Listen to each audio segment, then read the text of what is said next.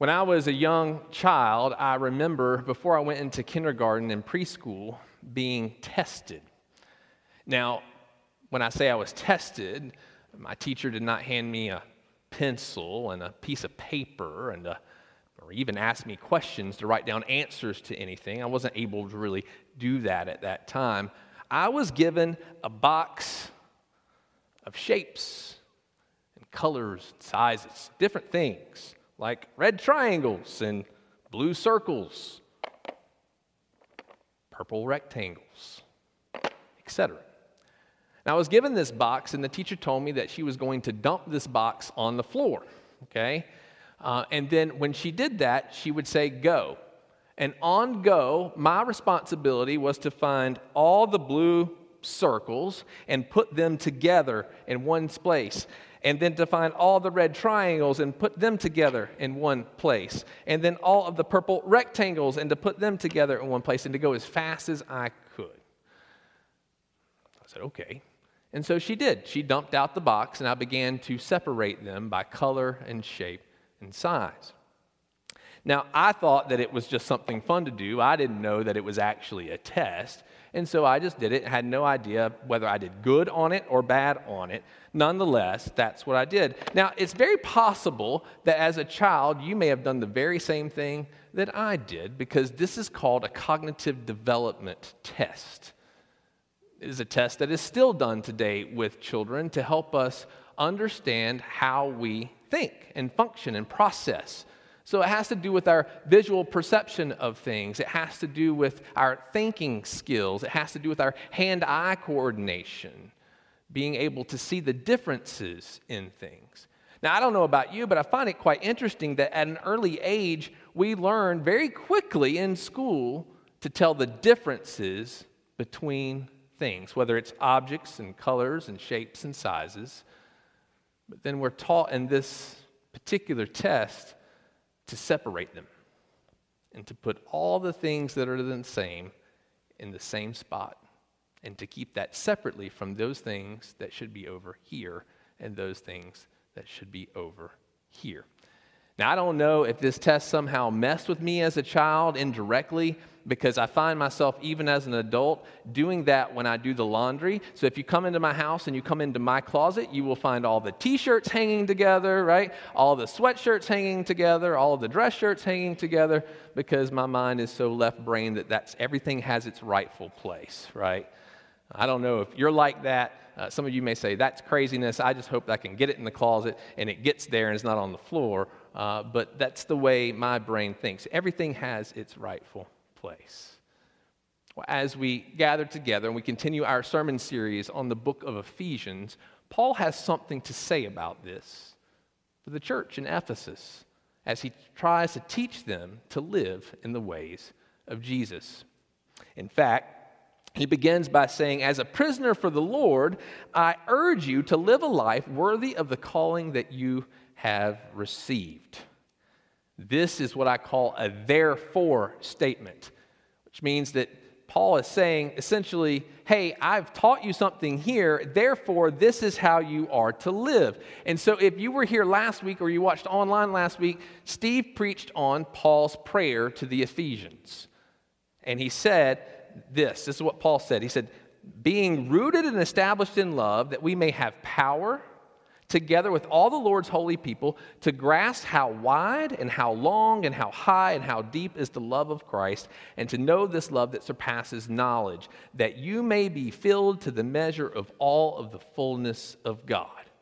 So what Paul is doing here is he's saying, okay, church, since you are rooted in God's love and truly understand the radical heights and the depths and the width of God's love for you, therefore, live a life worthy of the calling that you have received.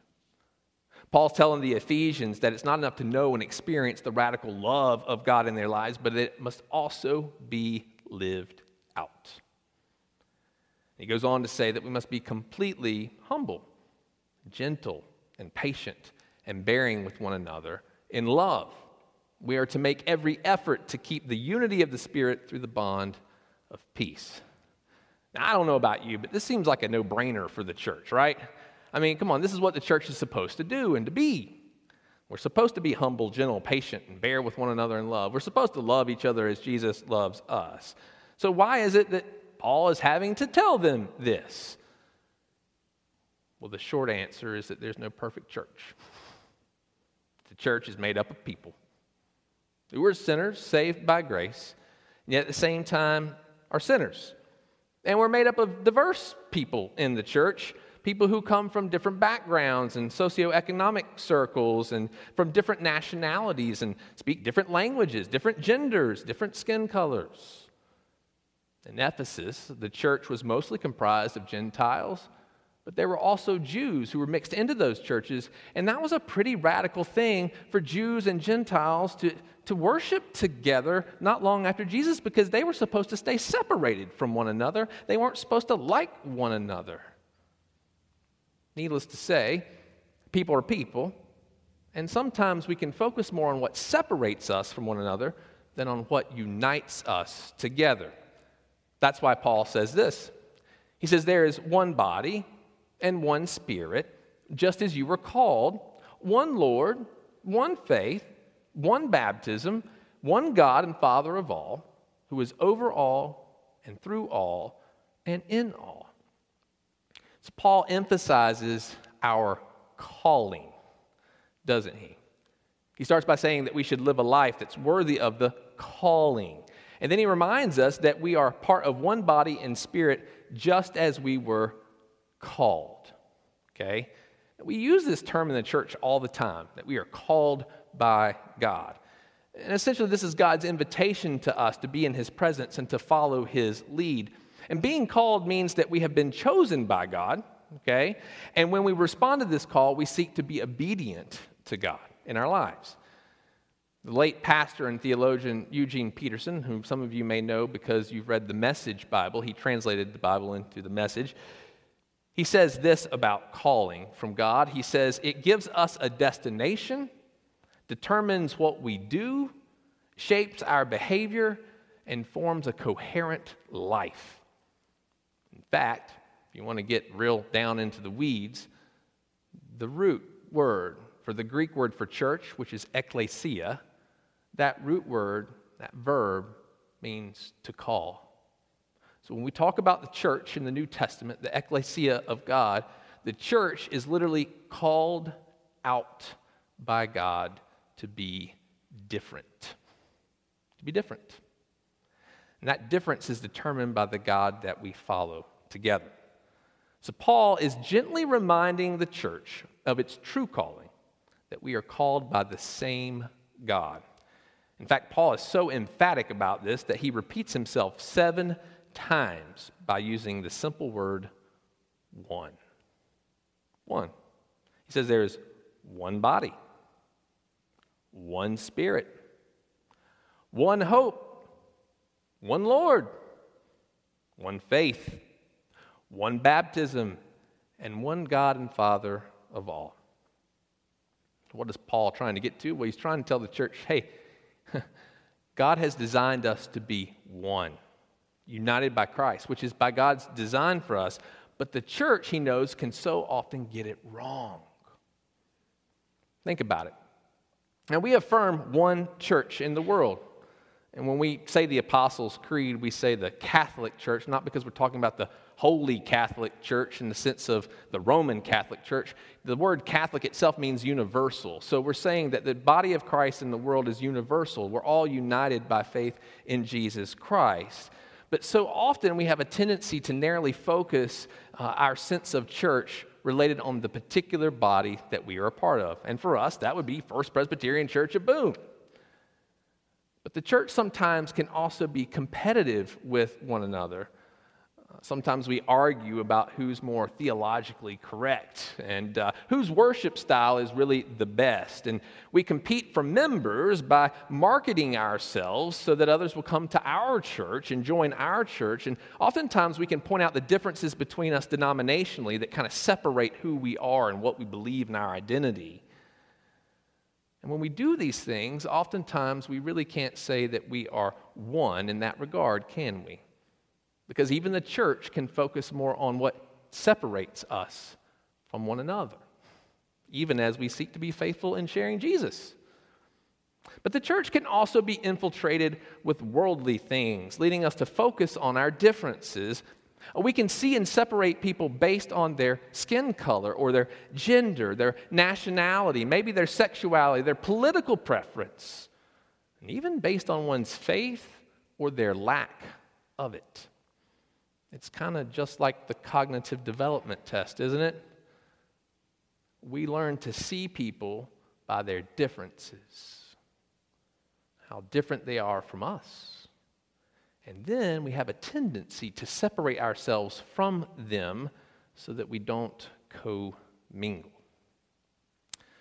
Unfortunately, America did this with slavery and segregation. Blacks and whites were separated in schools, in church, water fountains, in public places.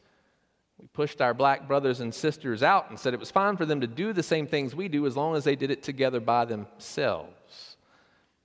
Unfortunately, even white Christians supported these efforts. Even the churches supported this. Even Presbyterians supported slavery. That's a black eye on us. Even this sense of segregation, separation, it sends a message to us. Let's just keep everyone in their own space so that they don't bother one another. Keep all the blue circles over here and the red triangles over here and the purple rectangles over here. But we know that this led to a superiority and power over over the other. And that's what sinful humans have a tendency to do. We think that we are better than others, and so we try to elevate ourselves above them. And so we find reasons to separate and to segregate. And now, maybe we've overcome a lot of that. We still struggle with it in our country, but there's all kinds of other ways in which we do this together. I hear people all the time, a Democrat can't be a true Christian, a Republican can't be a true Christian. We assume the worst in others if they don't think like us or vote with us. Let's put those blue circles over here. And let's keep those red triangles over here. That's what we do. Even yesterday, we remembered and commemorated 20 years since September 11th. Horrible day for our country. And in some ways, if you think about it, it was the last time that this nation truly united together over something. Where we saw people on both sides of the aisles gathering together, praying for our country, working together. And yet even 20 years later, there are many who still assume that every Middle Easterner is a terrorist. I've recently heard Christians voice anger that refugees from Afghanistan are coming into our country. I've heard things like, why are we letting terrorists into our country? They aren't Christian. They'll just use our tax money. Paul says, wait a minute. Be humble, church. Be gentle, church. Be patient, church. So many Christians are harsh, arrogant, and impatient. Why do we assume the worst in others? What if someone said that all Christians blow up abortion clinics? Would that be true? No. The truth is, what a few radicals do is not indicative of the whole. That's not the truth. We have this fear of the other, those who are different from us. We have this reason to elevate ourselves at the expense of others. And even Christians make judgments about who is righteous and who is unrighteous, and we like to separate ourselves like sheep and goats. And yet, ultimately, the only one who can do that is Jesus Christ himself. Jesus dealt with that all the time with the Pharisees. But as we look back to Paul's words, the simple reality, it comes down to one word. One. One. One God who creates all people. One God who loves all people. One God who dies for all people. One God who invites all people to follow. Paul says it's really very simple. It all comes down to one God in three persons, and as the church we call that the Holy Trinity, the Father, the Son, and the Holy Spirit. Three in one, a holy mystery. And I wish I could explain to you how all of that works, but I'd be a liar in the church if I told you that. But that's what we affirm as people in the church.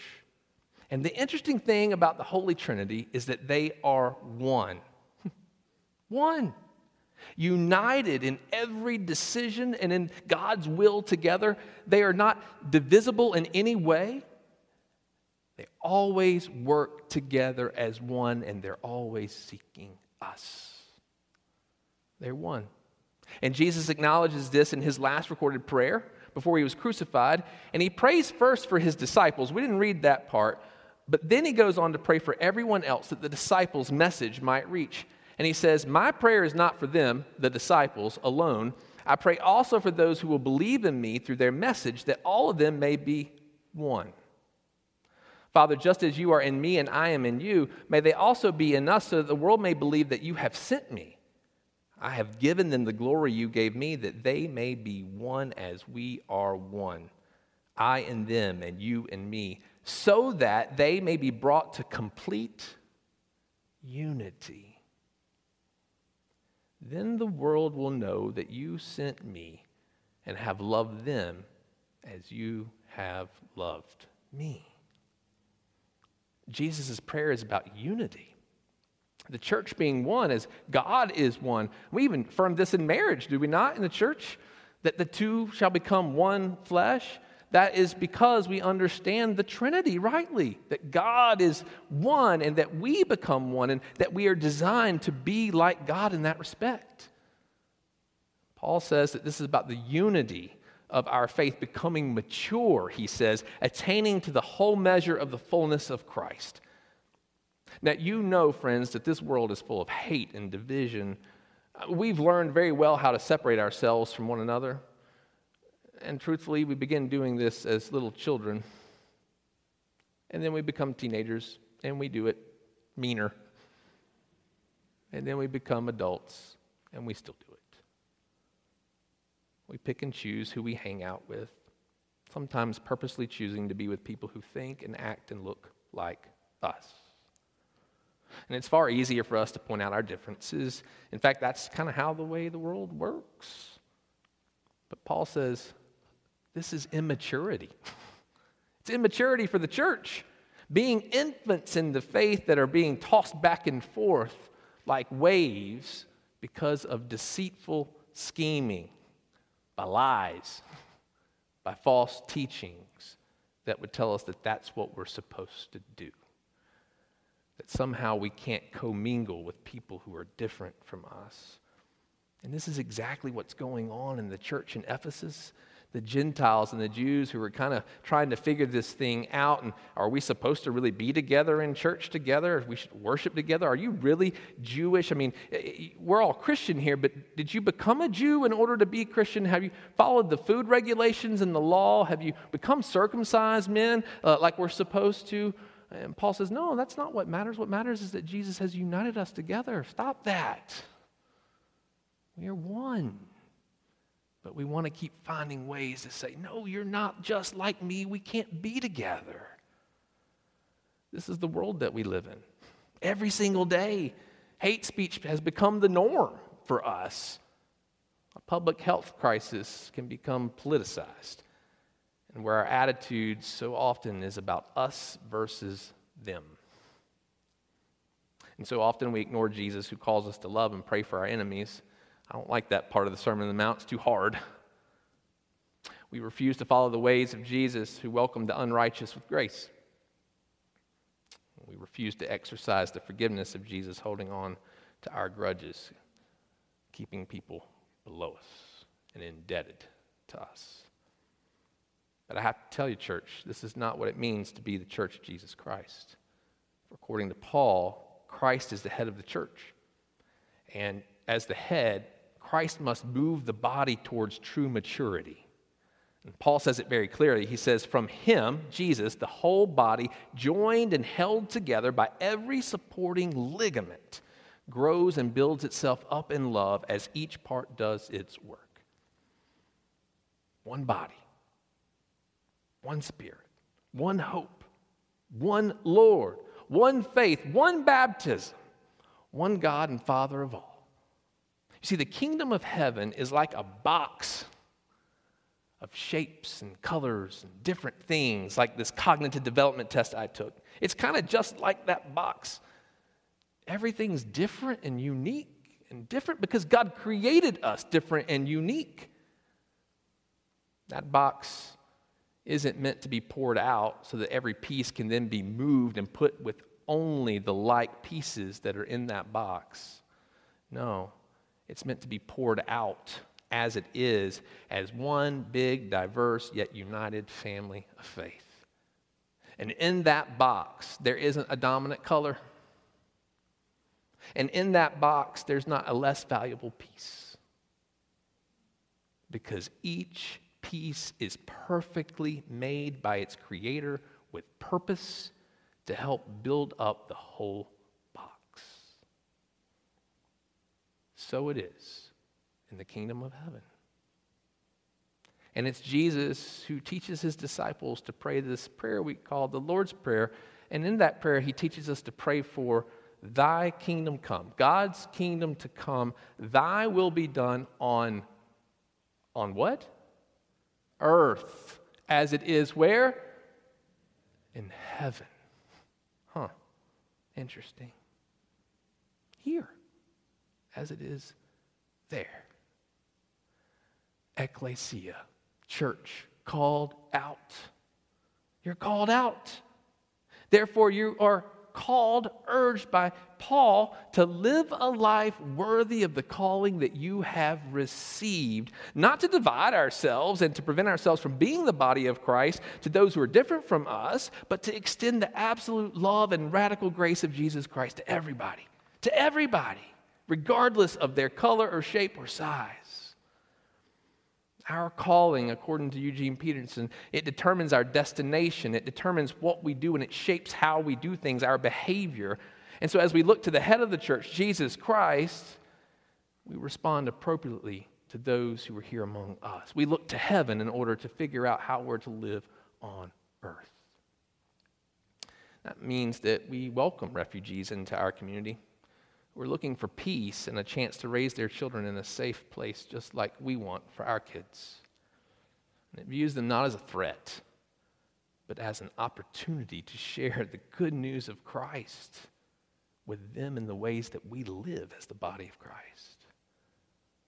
What an opportunity for Christians. It also means that we welcome our political adversaries, regardless of our differences. I mean, we're called to have a relationship with them based on love and not trying to force them to convert to our own ideals. It doesn't mean that we're going to agree on everything, but it bears witness that we can work together and that we can love Christ together regardless of our votes and our differences. You see, we're called out as Christ's church, and we are called to live a life worthy of that calling. This means that we have work to do. It means that we must see as Jesus sees us, that we must love as Jesus loves us. It kind of goes back to Paul's prayer that Steve preached on last week, knowing God's love so that we may be filled to the full measure of the fullness of God. Jesus was filled with the fullness of the full measure of God. And we too must pray that God would fill us with the fullness of God so that we may truly be one church that rightly bears witness to our Lord and Savior. But even before Paul, it goes back to Jesus' prayer in the Garden of Gethsemane when he prays, I have given them the glory, that's you, I have given them the glory that you gave me, that they may be one as we are one. I and them, and you and me, so that they may be brought to complete unity. Then the world will know that you sent me and have loved them even as you have loved me. One body, one spirit, one hope, one Lord, one faith and one baptism and one God and Father in all and through all. One. Jesus' prayer is that we might be one. And here's the good news. We certainly can, with God's help. And so today, my friends, my prayer for us, Paul's prayer, Jesus' prayer, your pastor's prayer, is that we could live into those prayers prayed before us, that we might be united, that we may be one together, so that the world may know that God sent Jesus for all of us. They may know what Jesus has done for us in his death and resurrection. And in doing so, they may truly know God's love. May we be one, church. May it be so this day and forevermore. In the name of the Father, and of the Son, and of the Holy Spirit. Amen.